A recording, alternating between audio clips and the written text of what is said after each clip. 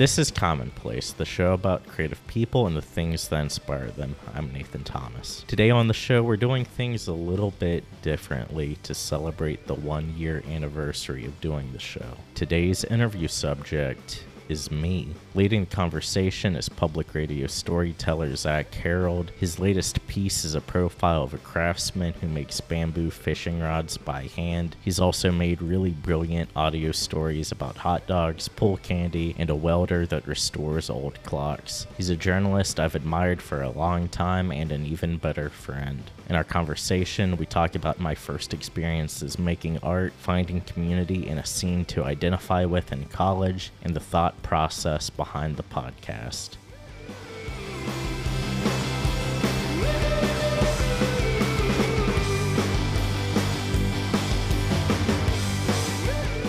Thanks for letting me do this. This is a cool turning of the tables, because as a faithful listener to Commonplace, I think we get a little bit of Nathan Thomas lore throughout the episodes, but it's nice to just sit down and for those of you that don't know you very well, and I don't actually know you very well, we've been online friends for a long time, but this is the first time we've actually met in person.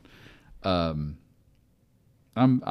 interested to learn about the guy who created a really cool podcast about West Virginia creatives. Well, I appreciate that, and yeah, the backstory of myself is definitely scattered throughout the episodes. You can kind of piece it together, but also I'm very I know that this isn't about me. This episode of the show is, but an average episode of Commonplace isn't about me, so I will not include my own perspective sometimes, or my own quote unquote backstory or whatever. I do appreciate that about about your interviews, is because some podcasts, well, sometimes I'll do the backstory in the moment in the room, and then I'll cut all that stuff out just get to the question. Because we know adding that backstory can sometimes unlock a better, deeper answer or whatever, better sound. But your audience doesn't want But to it's not relevant to whoever I'm interviewing or the listener. And I'm not above silencing myself. That is noble. Well, let's start as far back as we can go. Were you always a creative person? What shape did that take? Were you a kid that drew all the time? Were you interested in music? How far back does your creative life go? I mean, I've played guitar forever, but I'm not that good at it. I really only do basic power chords and strumming. It's never been a thing that I've had. Maybe at one time it was the ambition to be in a band, be a rock star, that sort of thing. But for the most part, it was just playing in the bedroom, pulling up whatever song I liked on Ultimate Guitar, and just kind of figuring out the chords. So music was the art form that had you first? It was the thing that I definitely spent the most time thinking about, either that or movies or something, but I never really got into the idea of movie making until high school, and even then I wasn't the key person in that thing. I was just one of many parts. So what time are we talking about when music? Because music didn't. My experience was very similar. That was the first thing that hooked me into the world of creativity, but that didn't happen until I was in 8th grade. How young were you? Probably middle school. Middle school. That seems like the time when you become aware of music. I became aware of what bands I liked and the kind of sounds that I gravitated towards, but also I was the type who would rather read guitar magazines and profiles of musicians than to actually practice. If I put the time that I put into reading Guitar World and to actually practicing the guitar, then I'd be a much better player than I am, because I am not good. But I liked the idea of learning about the thing and like learning what like the masters were into. So it was solely in the bedroom. You didn't perform publicly at all? Well, I was briefly in a praise and worship band for about a year. Our name was, what was our name? Imperishable, I think was our name. And I played bass in that. And by played bass, I mean my friend Trey, the guitar player, would come up with the bass part and then teach it to me. Okay. I never wrote like any of my own parts or anything, and they were mostly covers. I see a pretty cool bass sitting over there. That's the same bass that I played. Oh, is it really? An Imperishable. It's beautiful. My high school Lake Placid Blue SX knockoff precision bass. I love the color, man. Yeah, and we did that for maybe like a year, and then it kind of just fizzled out. So the movie making came after the music.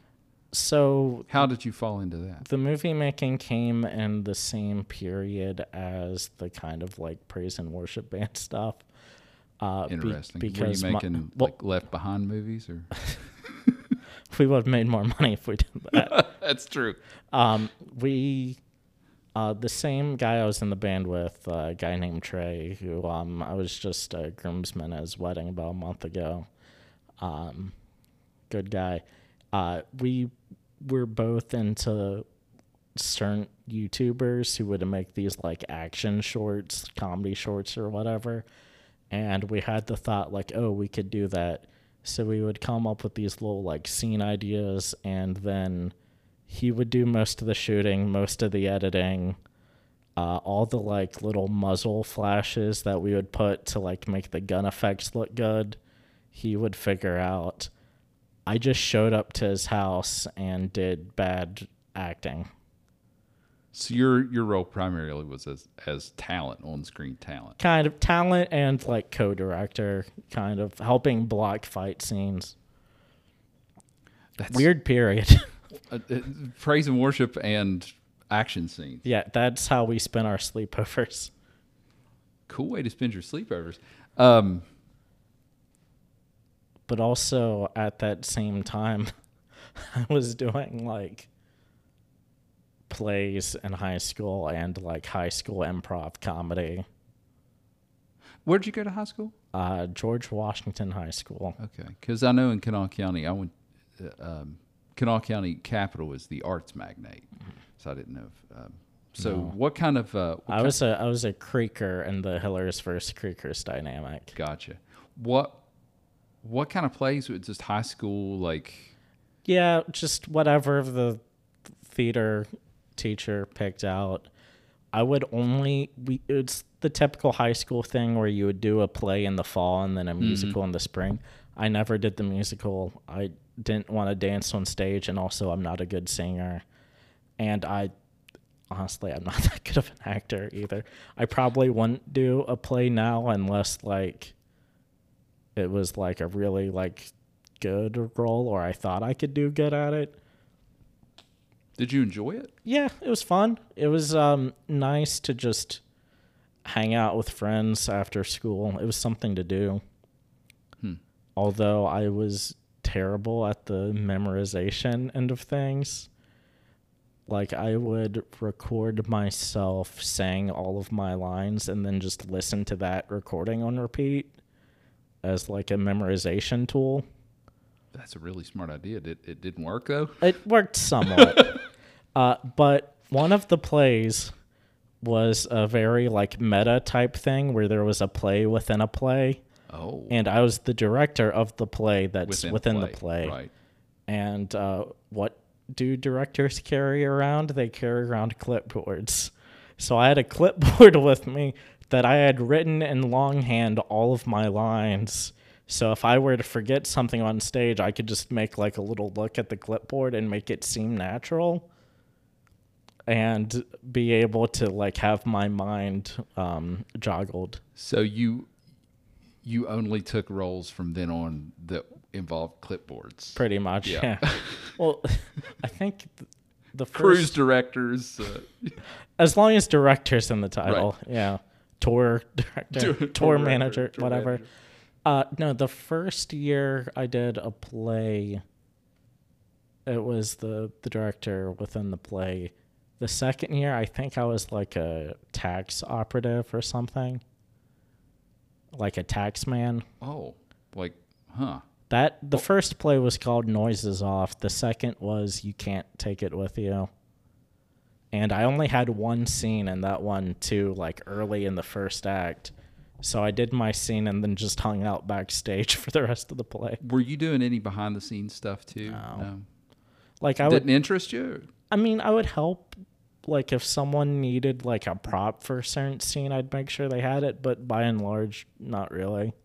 And when it comes to, I mean, you're doing some music, you're making some movies, you're acting in the theater program and doing the improv comedy.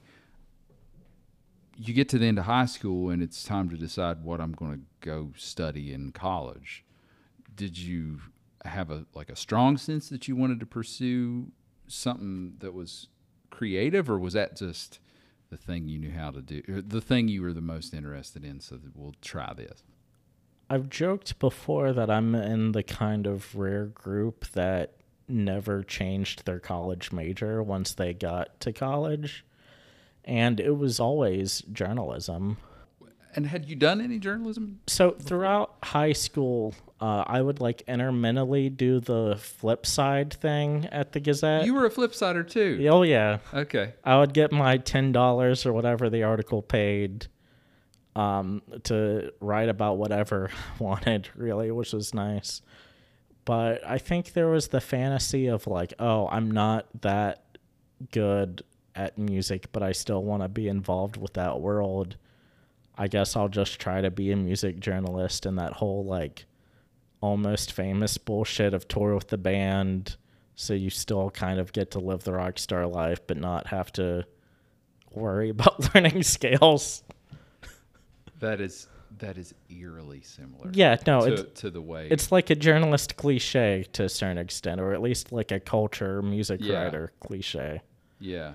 And I went to Marshall for it, and 4 years later I ended with a degree. But being thrown into, but it wasn't just the degree, because I feel like coming to Marshall was a turning point in your creative life too, because you were exposed to more, because Charleston, I love Charleston. The scene has never. It's because Huntington's a college town, and you've got Huntington's a town with a college. It's not necessarily a college town. I think there's a difference. There's also UC, so you could technically say the same thing about Charleston, but it's not the same. Mm-hmm. Huntington has a scene in a way that Charleston has a music scene, but it's and it has an arts scene, but like the stand-up comedy scene has never been able to take off in a big way. So coming to Huntington was probably a pretty. It was a huge turning point.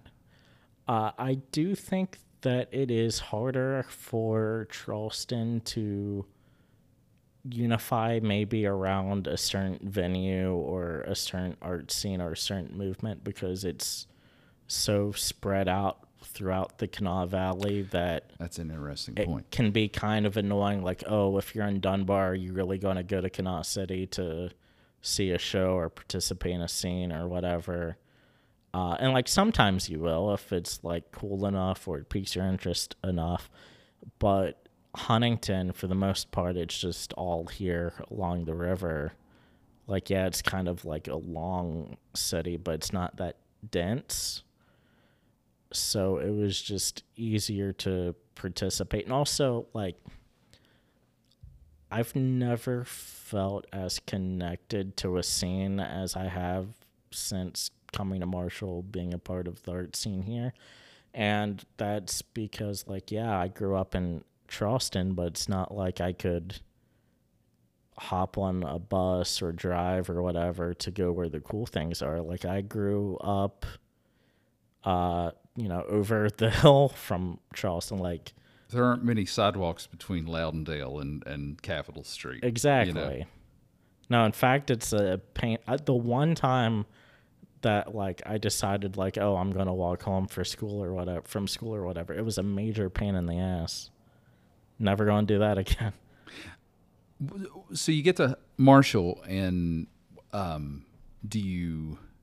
How do you get connected with the art scene? Is it going to venues and hanging out? So initially, I didn't get that connected, but I did start getting involved with the college radio station. And I knew from the jump, like, oh, once I get to Marshall, because they have a college station, like, that's my end. That's where I'm going to, like, find my scene or whatever, because I liked the idea of doing radio. And at that point had already been listening to a lot of, like, public radio or, like, non-commercial independent radio on the internet. So I had this idea of, like, what I wanted my experience to be almost. And for the first semester or so, I didn't get that involved. But then we, over the summer, the guy who was going to become our music director decided to drop out of Marshall and go to Bible college instead. Wow. And so we didn't have a music director, which means every week we have dozens and dozens of CDs piling up. And, like, no one's going through them, opening or whatever. And so I was like, I'll do it. And I kind of fell into this position. And at the time, the college radio station, WMUL, would book this, like, yearly benefit concert called Cutting Edge Fest, which they haven't done it since I've been there, I don't think. But college radio is such, like, a cyclical, there's a cycle to it. People come and go all the time. So I realized, if I'm going to have this position, I'm going to need to take up booking this event. And I'd never booked anything before. And I wound up going to now the Loud, then the V Club, to talk to management there. The guy is booking it, being like, hey, how can I do things here? How can I book through them and, like, do this festival again? And it was just jumping into the deep end from there. Wow. So going into journalism, was it your intention to go into broadcast, or did you think you were going to be maybe a print guy? I don't know. You had no idea? No, like, I don't want to say I don't have, like, dreams or, like, ambitions or anything, but I just mean your interest. Yeah. Was your interest in... So my degree itself was in online journalism. So specifically for, like, new media, online outlets. So you would learn a little bit of everything, like a little bit of audio, a little bit of photography, video, whatever. Now I think it's just a general journalism degree. They don't offer that, like, online specialization. Because it's all that way. Right. Mm-hmm. Yeah, because you went to school during the big pivot to video. Oh God, yeah. No, I went to school when MTV News hired a bunch of really cool music writers and journalists to do MTV News online as, like, a new outlet, whatever. And it was really cool for, like, 8 months to a year. I remember that. Like, when Jessica Hopper was running it, I think Hanifa Durquib had did some writing for it. Laid them all off. And then the big pivot to video happened, and they all got laid off. And it was, like, this nice golden era, but then they all got laid off. But now you are expected to do everything yourself. Like, if you're a TV reporter, you're expected to shoot your own video, cut your own packages, edit your own sound, all this stuff, instead of having, like, someone help you. It's kind of depressing to think about. But you get involved with the campus radio station, all of a sudden you're booking shows. So there's, like, 2 points of connection because you're interviewing people. I remember listening to some of your interviews, I think, from that time. I got some big names. I know. Little Timmy Childers was on there at some point. Yeah, he and I were sitting about as close as we are now. The first time I ever saw him, he was playing on a little elevated stage in a parking lot downtown. Like it was a little like block party show on a Thursday or Friday night or something. And I'm sure no one was paying attention. Oh, it was just as people were starting to around here.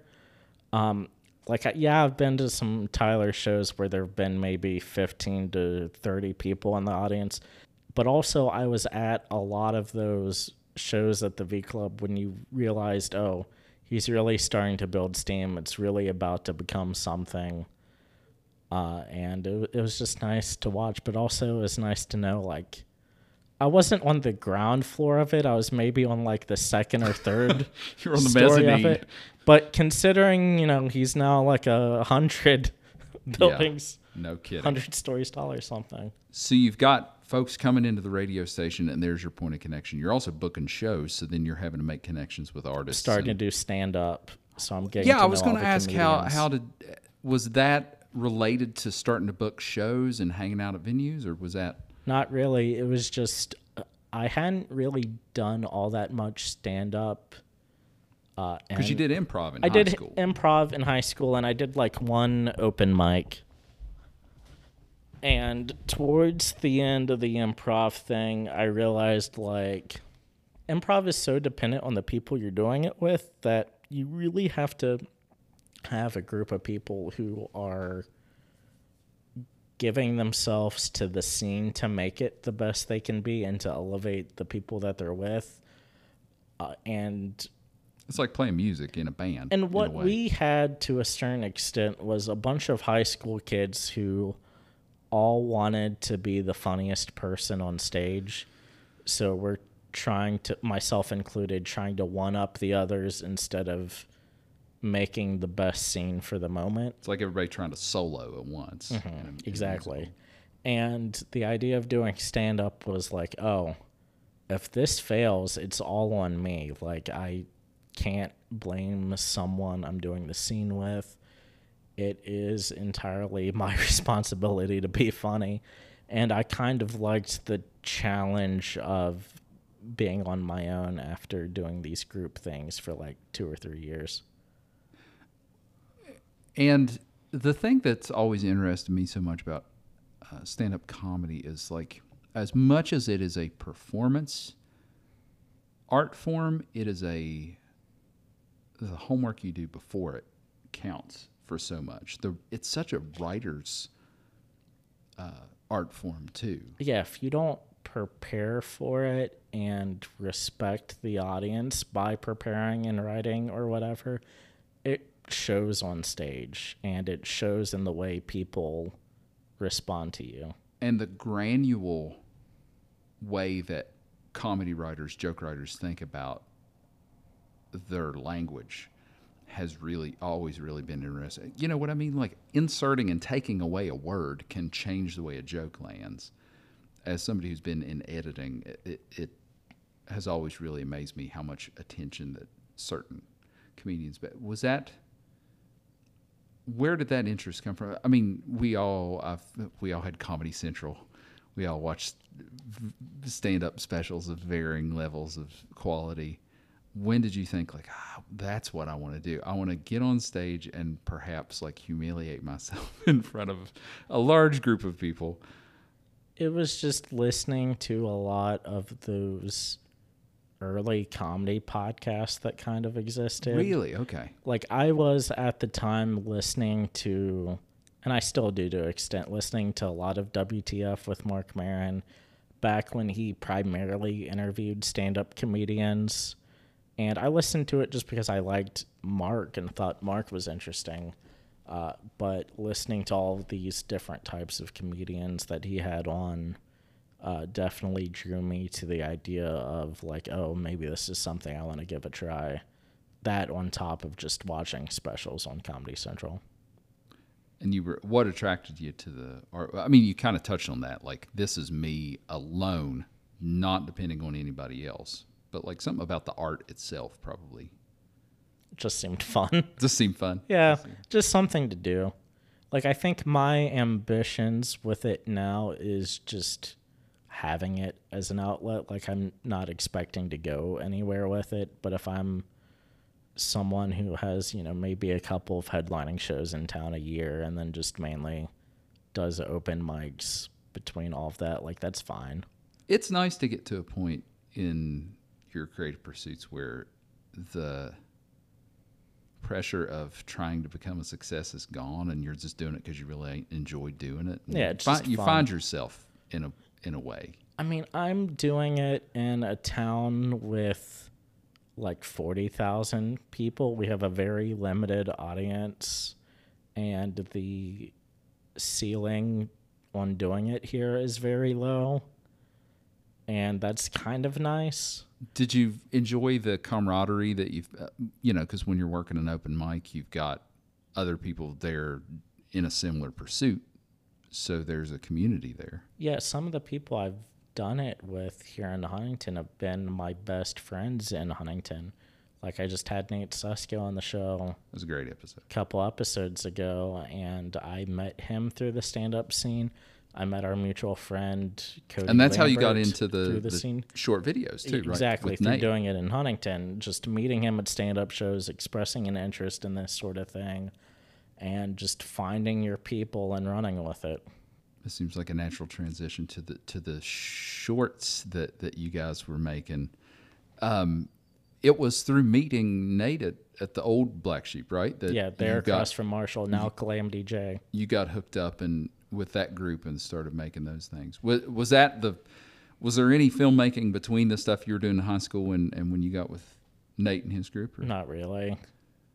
What was, you guys were, to return to our reference of the pivot to video, like, you hit there too. Like, yeah, we had a couple things do pretty well on Facebook during a very brief period where Facebook decided that it was really going to push video, and it fed your stuff to more pages than it would typically. And then they decided that they didn't want to do that anymore. And then our views tanked. They turned off the algorithm. And pretty much. They manipulated it to make people think like, oh, this is the popular thing. And then they destroyed an entire industry. Yeah, and then a bunch of people got laid off because of it.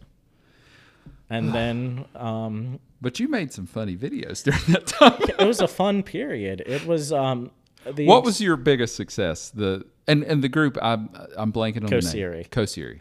The biggest success we had was this video that our stand-up friend Josh McDonald came up with about. It was during that period where there were all of those like clown sightings that were happening. Oh my God, yeah.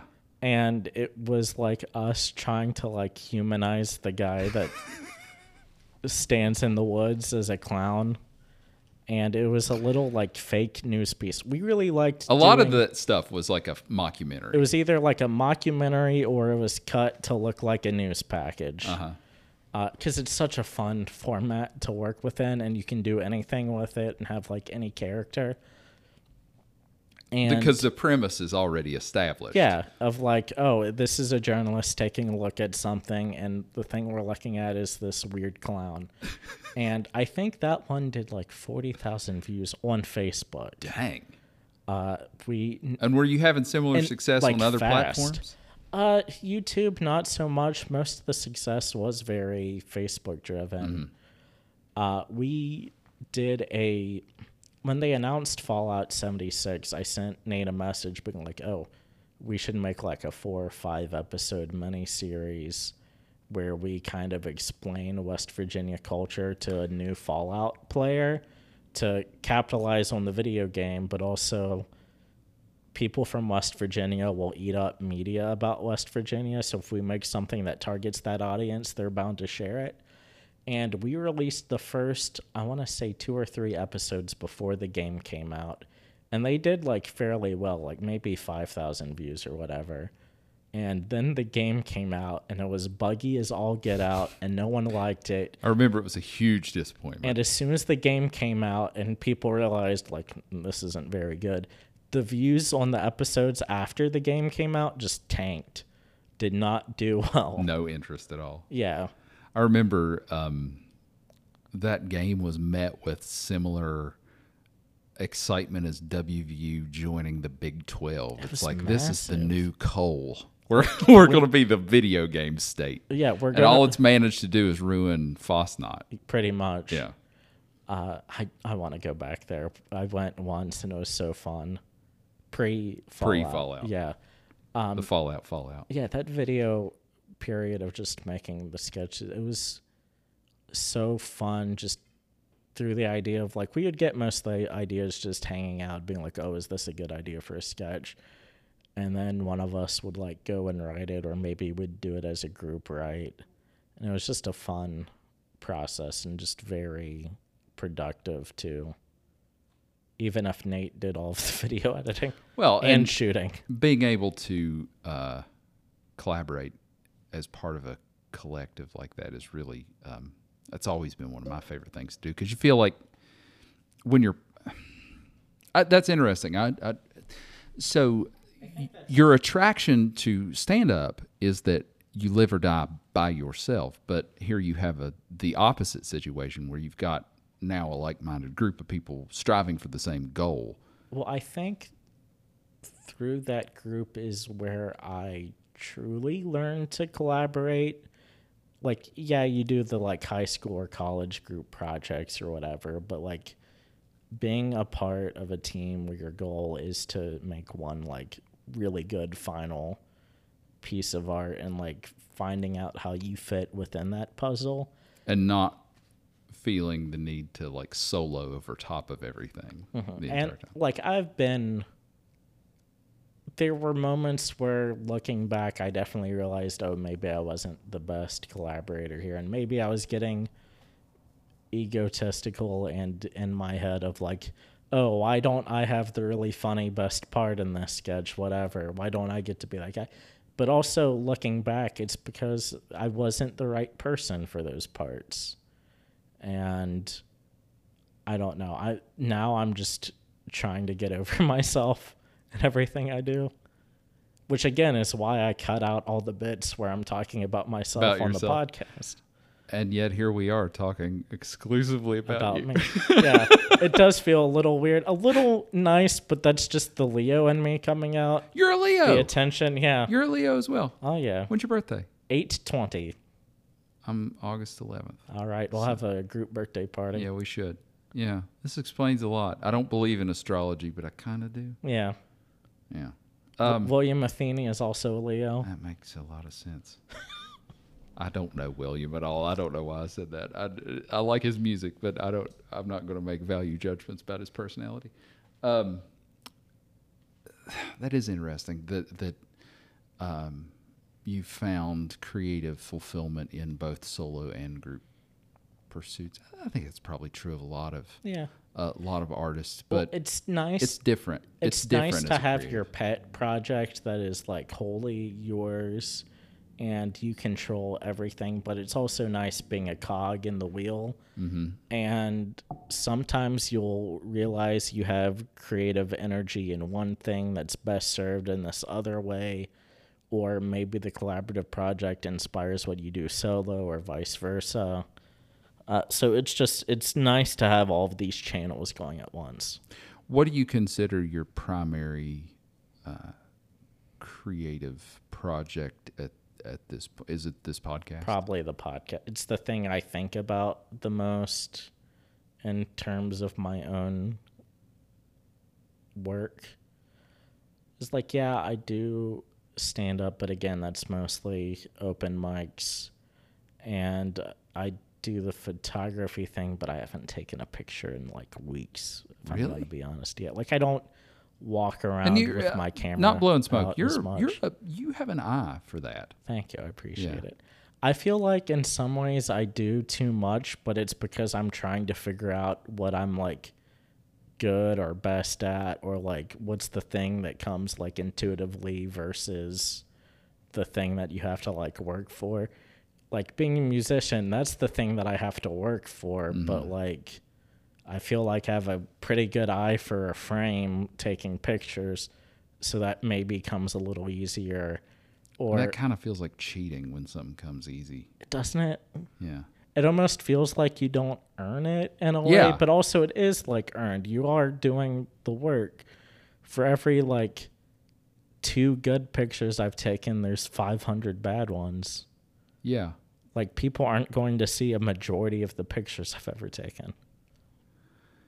Yeah, like writing is something that has never, ever, ever come easy for me. Like I've fought every single character I've ever put on the page.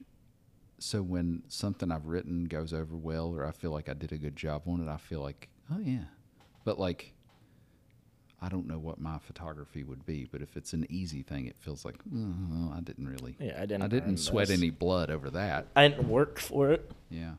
But the podcast is the thing you think the most about when you're Artistically, not, yeah. when you're not on the mic with somebody. What are you just, is it guests you want to have or questions you want to ask your next guest? What is that homework you're doing? Sometimes I am thinking about who I want to have on and the research it would take to do a good conversation with them. Sometimes I'm thinking about the edit and how I'm going to make the fade in and fade out of the theme song sound a little better the next time I do it. This part's probably very boring to the average listener, but sometimes I'll be on the multi-track mix thing on Adobe Audition, and I'll be so unhappy with how the music fades in and out. And I can like maybe move it a few seconds and it be better, but also at a certain point I just have to stop and export it and just You can finish get it. you can get to a point where the returns are diminishing and Exactly. nobody is going to notice it. No, it's just me thinking about it too much. Like, ideally, what I messaged you about last night, where it was like 5 p.m. and I hadn't had the episode recorded yet, but by the time I messaged you at 9 p.m., it was already uploading to my distributor and scheduled for this for Friday. Like, ideally, that would just be the process of like record, get in there, start editing, and like the editing process is just however long the episode was, because I'll listen to them like completely in the edit just so I can either take out parts that just aren't as compelling, or maybe I breathed too much into the mic and I need to take that out because no one wants to listen to that. Yeah. Or even just like while you're talking, the breathing that will come through on the other side. Yeah. Like I'll cut all that out just so it's a better sound experience. And even then, I know that like my audio mixing sometimes isn't great, but hey, What's your preparation like?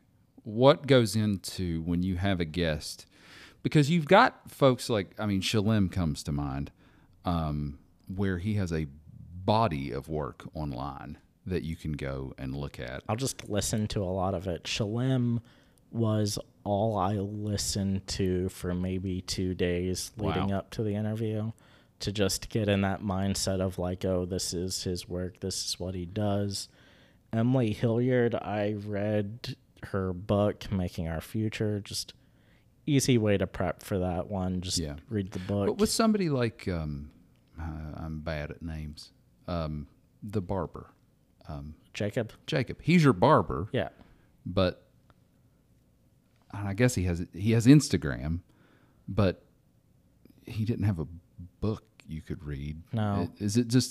When you're interviewing somebody who doesn't have a body of work that's not neatly collected into a book or a Spotify playlist? The reason I waited so long to do his was for like the tattoo artist. I waited to do his because I had that like long beard at the time and like my hair was starting to grow out a little bit and I was getting tired of it. So like, okay, I'll go in, get a shave and a haircut, talk to him there, and that will be kind of my background work, my research or whatever. But the tattoo one, I kind of approached that interview by being like, hey, here's my perception about the tattoo industry. Tell me why I'm wrong, or like if I'm wrong, and like just explain to me like the world of it. That's something I enjoy about Commonplace, is because it's not limited to just when you think of a culture podcast, you think of, okay, he's going to interview musicians and maybe visual artists and comedians or whatever. But and it's not for lack of those people. I mean, you could, if you just did musicians or visual artists or comedians in the state, you could fill up a year or more of podcasts. But you've expanded the scope of what a podcast like this would include. I feel like and recognizing the creativity of a craft, like exactly. cutting hair, or, I mean, tattooing, that's a visual art, but I don't think people lump it in the same way. It is a trade, but also, again, it is artwork. They are making art, doing art. When someone comes in with like a picture of a haircut they want replicated, trying to find a way to replicate that is something that I couldn't even begin to do. But here's a guy who went to school for it, learned, and has made people's heads into a way that he can express himself. And listening to him talk, it's almost like sculpting in a way. Like you're taking a raw material and exploiting the qualities and the flaws of that raw material to create the thing you're trying to create. In some ways, I'm expanding the definition of what art can be. And like, that's not like a thing I think about like consciously or whatever. Really, if you do something that is a creative pursuit and it speaks to me in some form, or I find it interesting, like, I'm probably going to ask you on just because it seems cool. Talking to what made you want to do this? Not to use the C word, but we all went through the COVID pandemic. I thought you were going to say content. Ugh, God, the worst word in the world. Don't even. When you said the C word, that is. God, no. Ugh, content. We all went through this very traumatic pandemic where we were all stuck in our homes, and we weren't getting that sort of like human connection that we might have wanted to have. And the thing that really like fulfills me is like talking to artistic people, finding out what drives them. The podcasts that I've listened to in the past that I've loved the most are the types where you're having that kind of conversation about just creative pursuits, like the WTFs of the world. I was going to say, I mean, that goes back to your early my first experiences with the medium. And even then, Joni Deutsch's West Virginia music series at West Virginia Public Broadcasting, like helping her behind the scenes with some of those interviews. Right, I meant to touch on that, and maybe we can circle back and get such a cool, just formative experience.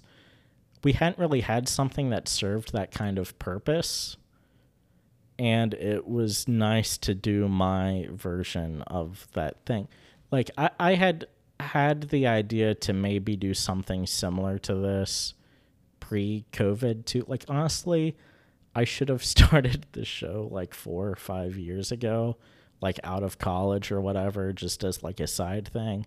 But like coming out of college, like you're not sure if you're going to stay around or if you're going to wind up moving. So many things are up in the air. And I didn't want to start a thing and then immediately kill it because I moved or whatever. Well, so I'm sure a lot of the listeners will remember Joni's project, but for those that weren't around, you were interning at Public Broadcasting at the time, for a right? summer. Did she do that for 2 years? She did it.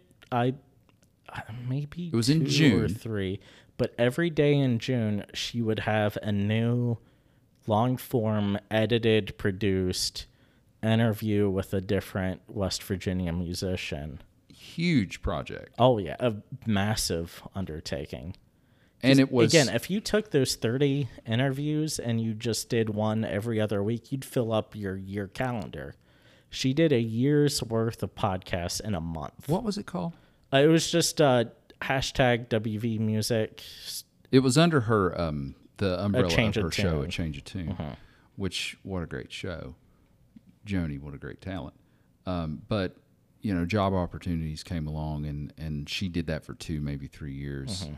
It was huge. I learned about so many West Virginia artists. Very popular. Like you would see different pockets of the overall scene share the different interview, like each day. Like she might have talked to like Ian Thornton or William Matheny on one day, and that would get like the Huntington or Morgantown crowd. But it was like a statewide thing. She would get people, it was down great in for the Fayetteville state music scene.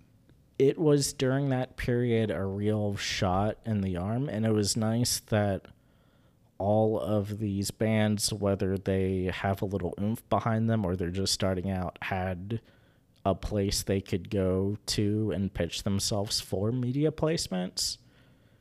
And losing that and losing her, I felt like in a way it was a momentum killer to a certain degree. Because there's nowhere else. No.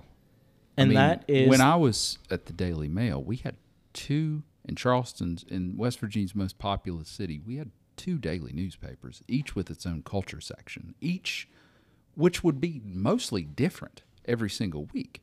So you had on the front of that of that newspaper page, you had at least 3 slots for stories, and one would of course go to whoever was playing the Civic Center, but like there was always room for a local band to get in. That's gone. Yeah, whoever was playing the Glass or Blue Parrot or whatever. And then, so that goes away. In about the same time that Joni's, goes down to 1 paper and you lose half of that coverage. But then Joni's thing appears, and, she did a valiant effort, but opportunities came along and she left.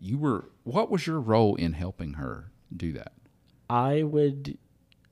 I'd either be I was in the room a couple times during the interviews, kind of making notes of what the best parts were. A lot of it was just transcribing for the web, to have some kind of web element of just the best parts of it in text form. Some of it was, we worked on this thing together where we emailed all of the independent venues within West Virginia, so like 123, The Loud, Empty Glass, and this bar called the 35th Star that briefly existed down in Fayetteville for like a year or 2. Yeah, I remember that place. And we talked to them about like, hey, if you're a band, what's the best way to approach a venue? What stuff should you have on your website? Like, what is the bare bones of like a press kit that, an upstart band can have to help them get into a venue? So it wasn't just highlighting the bands that already existed. It was highlighting venues and trying to help people elevate themselves. It was like an all-encompassing approach to building up the West Virginia music scene. Who was cutting those interviews? Who was editing that? Was that all Joni? I think it was all Joni. Again, massive undertaking. Like, she definitely overworked herself, but also it was just a thing that I'm even if I had not been, again, a very small cog and that whole thing, I would have been an avid listener anyway, just because of having something like that available. Do you see a through line to that? From that to Commonplace? I think so. I think the seeds and what I do were planted there. Between doing interviews at the same time as Joni for the college radio station, doing the college radio stuff, and then just being a very avid podcast and like public radio listener, like that's the real like formative thing to what I do now. What are you hoping? What do you hope this podcast accomplishes in the art scene? Like, what when people are listening to it, what are you hoping they get from it, or what do you hope comes out of it? I think the coolest thing that could happen from someone listening to this is they listen and they find someone that they really gel with, either as a fellow creative person or a fan. And if it gets someone a couple gigs, that's cool. If it gets someone a new collaborator, that's really cool. If it gets someone like, even if it just gets someone like another like on Facebook or Instagram, like that's good too. You're hoping to serve as a point of connection. Yeah. I don't want to say networking tool because that feels very like gross. Business, shallow, whatever. But as long as cool people can meet each other, that's great. It's beautiful. But also like thinking about scaling up too. Because you just launched the Substack. Yeah, and that's just a place to put my own BS thoughts into like print form or whatever. Substacks are what blogs used to be. Blogs, essentially, yeah. Like, I'm not going to let an interview play out and then go on a monologue afterwards about what I think of the latest whatever album, comedy special, you do the whatever. Bean Cooley thing, David Bean Cooley thing after the Terry Gross interview? I mean, like... You just be both Terry and David Bean Cooley? Yeah, be both of them. But, like, if you're listening to this, like, I hope that, like, you care more about what the guest says than I say. It's not about me, so I'm not going to interject my thoughts into the podcast. I'd rather be its own separate thing. But thinking about scaling up, even from the jump of, like, coming up with the name, the branding, how I describe it, I've been very conscious of not, like, advertising it as this like West Virginia art scene podcast, Appalachian art scene podcast. I was going to ask that because you don't really say that. You describe it as a podcast. What's the tagline? The show about creative people and the things that inspire them. Which again is a little clunky to say. I don't think so. But what I was actually thinking about this on the way here, and I thought it must have been a conscious decision. Yeah. That you're not calling this the Wild, Wonderful, Creative Podcast or whatever. And there are podcasts that do that great. My buddies at Mountain Made, another great podcast. It really serves their purpose. I'm not criticizing anybody as somebody who makes very Appalachian specific content myself. But you said earlier that West Virginians will eat up any content about West Virginia. So you're leaving some listeners on the table by not calling this the Mothman Music Pepperoni Hour. Roll Music Hour. I hate every bit of that. No, it's... Nathan Thomas hates Mothman and pepperoni rolls, everybody. God, you're going to get me canceled. It has been a very conscious effort towards how I present the podcast, because if I ever scale up and I have people who are slightly more elevated or maybe even widely popular, whatever, if I ever get like a D or C list celebrity that has no connection to Appalachia or West Virginia whatsoever, I don't want to have this very West Virginia themed show and then have these outside guests on. You don't want to pigeonhole yourself. That make my audience feel like I've turned my back on what the show is. Yeah. So if I make a show that is not necessarily vague but open-ended as to who I can have on, then if someone cool comes through to the Loud and they have like an hour before their show and I can talk to them, or the Paramount in Ashland, it leaves more doors open as to who I can have open than if I just say, this is Commonplace, the show about West Virginian creatives. But as for right now, where most of the people you're interviewing are from the Charleston or Huntington scene or whatever, just by the very nature of who you're booking on the show, it kind of serves that purpose without being explicit about it. Exactly. And it keeps you from having to pigeonhole yourself. Mm-hmm. So it's nice. I can play to multiple audiences or multiple like thought processes at once without limiting myself to just one thing.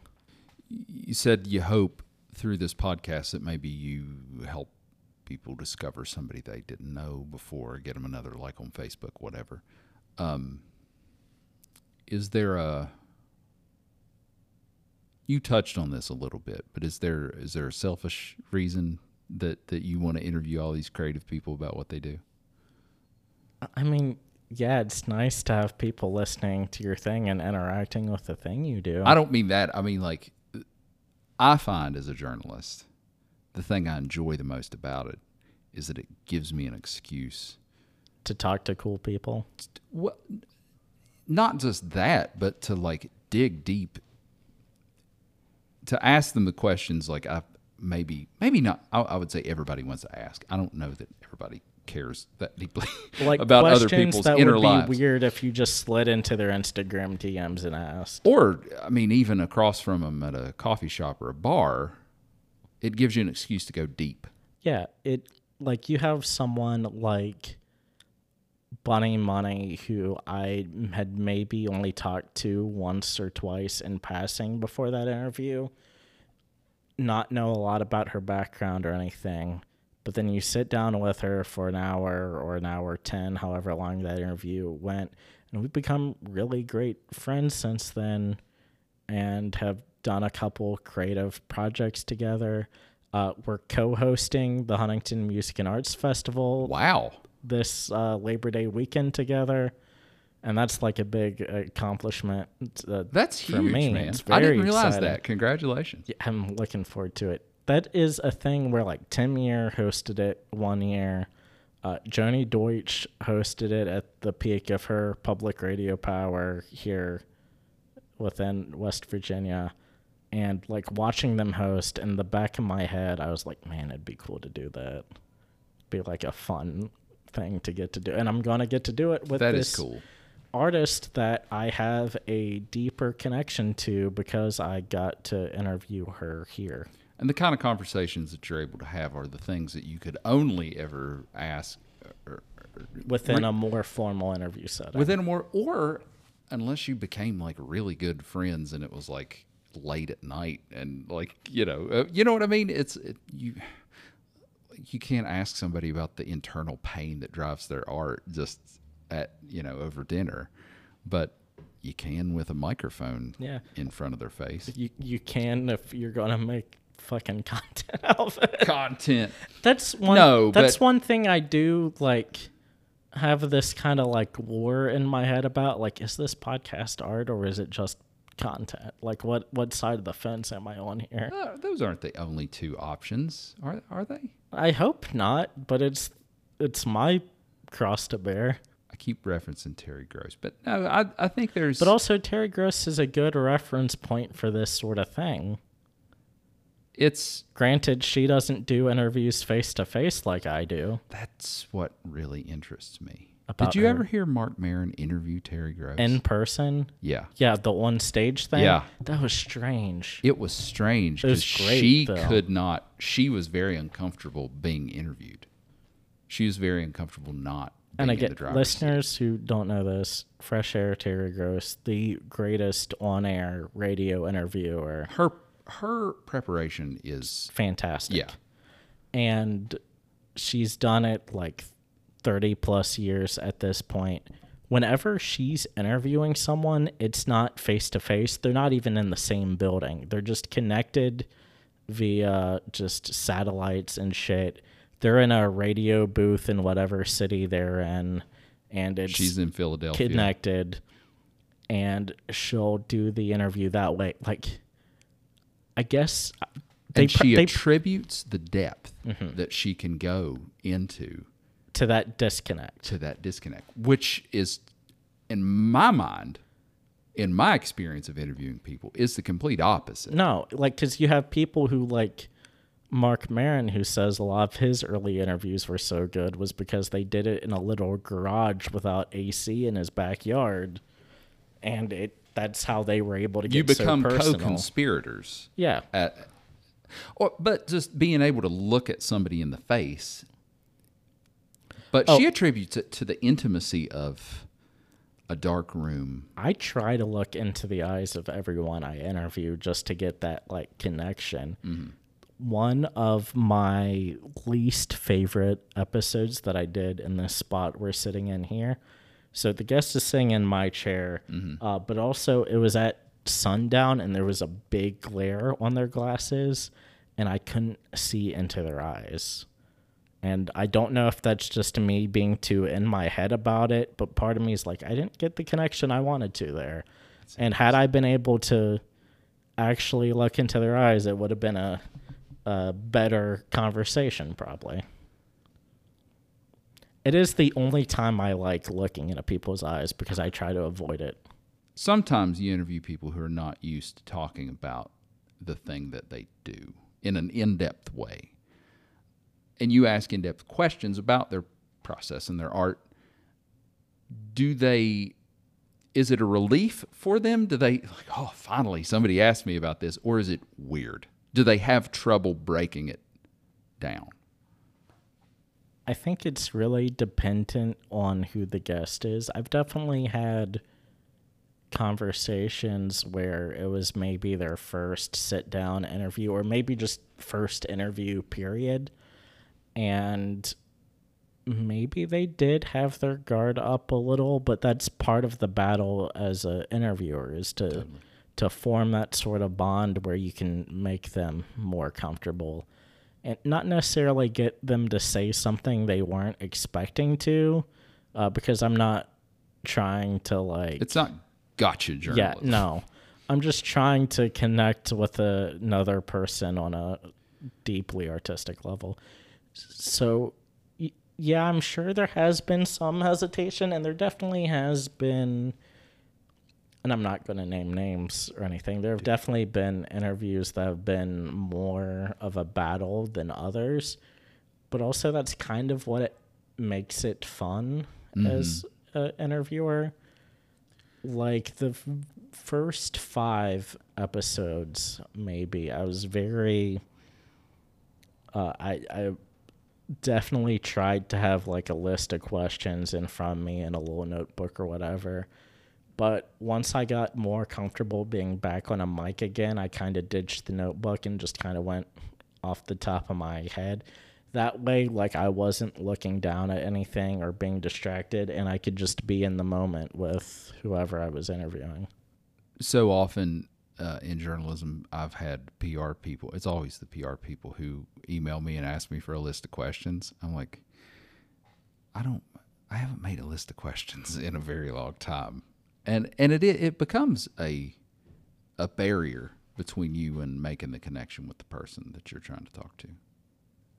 Yeah, and luckily I haven't had the experience of like having to go through a publicist before actually talking to the guest. All of my email, not necessarily emails, but like You've booked Facebook it directly with them. messages, Instagram, it's all been directly with the person. And sometimes I would like hit up a friend who's like their booking agent or whatever, but they would just give me the person's cell phone number and we'd work it out one-to-one. Right. But also, I'm not interviewing like bigger acts or anything. I've just been interviewing people who on any given Friday night I can go see downtown. And I'm sure as it grows and gets bigger, dealing with the publicist and having to request the interview through the publicist will be a thing that happens. But right now, it's nice being able to have every moment of the process be just me and the person. Do you have like bucket list guests? Yeah, you want? I feel like every show like this definitely has like the big guests. And you know, it'd be cool to talk to like John Derniel of the Mountain Goats. That'd be a fun one. Talking to Tyler Childers again after all these years would be a fun experience. It's been interesting watching him become a better interviewee. Mm-hmm. Well, even then, he doesn't really do interviews all that much anymore. No. He will, like, if he'll have like a bigger like magazine profile, but he's not doing press for like every show on his tour or whatever. Like, he's not talking to the doesn't have to. No, his tickets sell. He doesn't need to do it, and he can keep his life private. And honestly, I'm kind of into it. He is an artist who likes letting the work speak for itself. There will be times where, like, with the Long Violent History, he did come out with the video explaining it. He had to, because people didn't understand. Even then, that video came out the same day as the album. Like, it felt like a pre-planned thing. Oh, that's interesting. Yeah. I hadn't thought about that. Oh, yeah. It came out day There was no time for there to be a blowback. The album came out surprise at midnight, and then the video was uploaded by morning, I'm pretty sure. So it must have been something they had in the can. There was only like 9 or 10 hours in between the album releasing and the explainer. But he is a guy who, like, I interviewed twice pre him being signed to a major country music label, and to go from the growth of, like, I'm just interviewing him as he's on the phone for the college newspaper, and, like, he told me that he was, like, pulled onto the side of the highway so he can, like, talk on the phone real quick. And that was like 5 or 10 minutes for just a quick write up, and then our little in-studio session. Just being able to track that growth would be fun. But yeah, I don't know. Like, yeah, there are the ideas of, like, the big dream guest, but also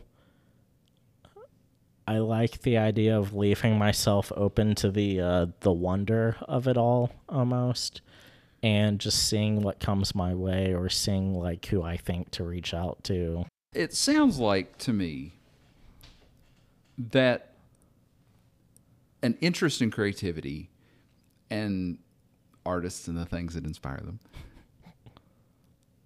has been something that you've been interested in for a very long time. So it would require, like, let's say you get burned out of making the podcast and you don't want to do that anymore. Part of the reason I had to switch from every week to every 2 weeks. Burnout is a killer.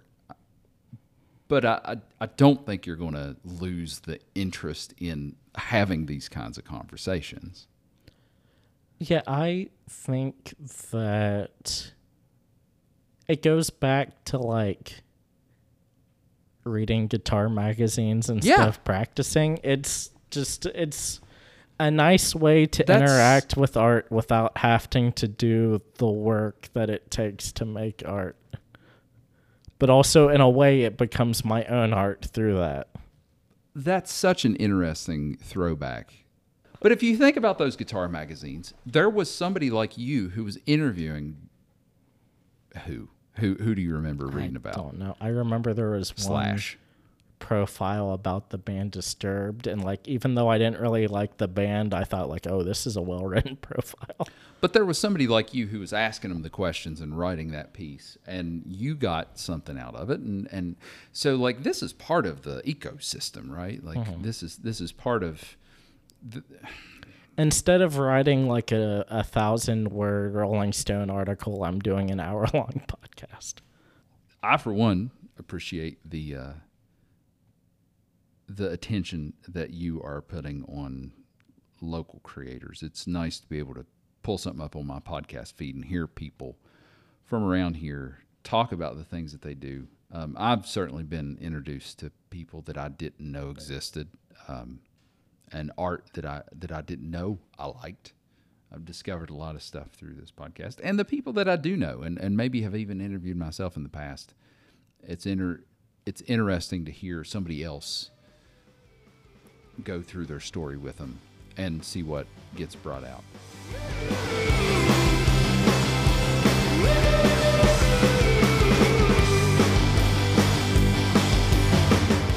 Thank you to Zack Harold for stepping in the interviewer's chair. You can find a link to his latest story in the episode description, but really you should go back and listen to his archives too. We will be taking a short break. I'm going on vacation the week the next episode is supposed to drop, so instead the next new show will come out August 4th. Thank you for listening to Commonplace. If you liked today's episode, I ask that you subscribe, leave a review, share with a friend. These are free ways that help the show in a big way. The show is hosted and produced by me, Nathan Thomas. Our theme song is Ratio by Good Wolf from the album Car in the Woods. We'll be back again very soon with another episode of Commonplace.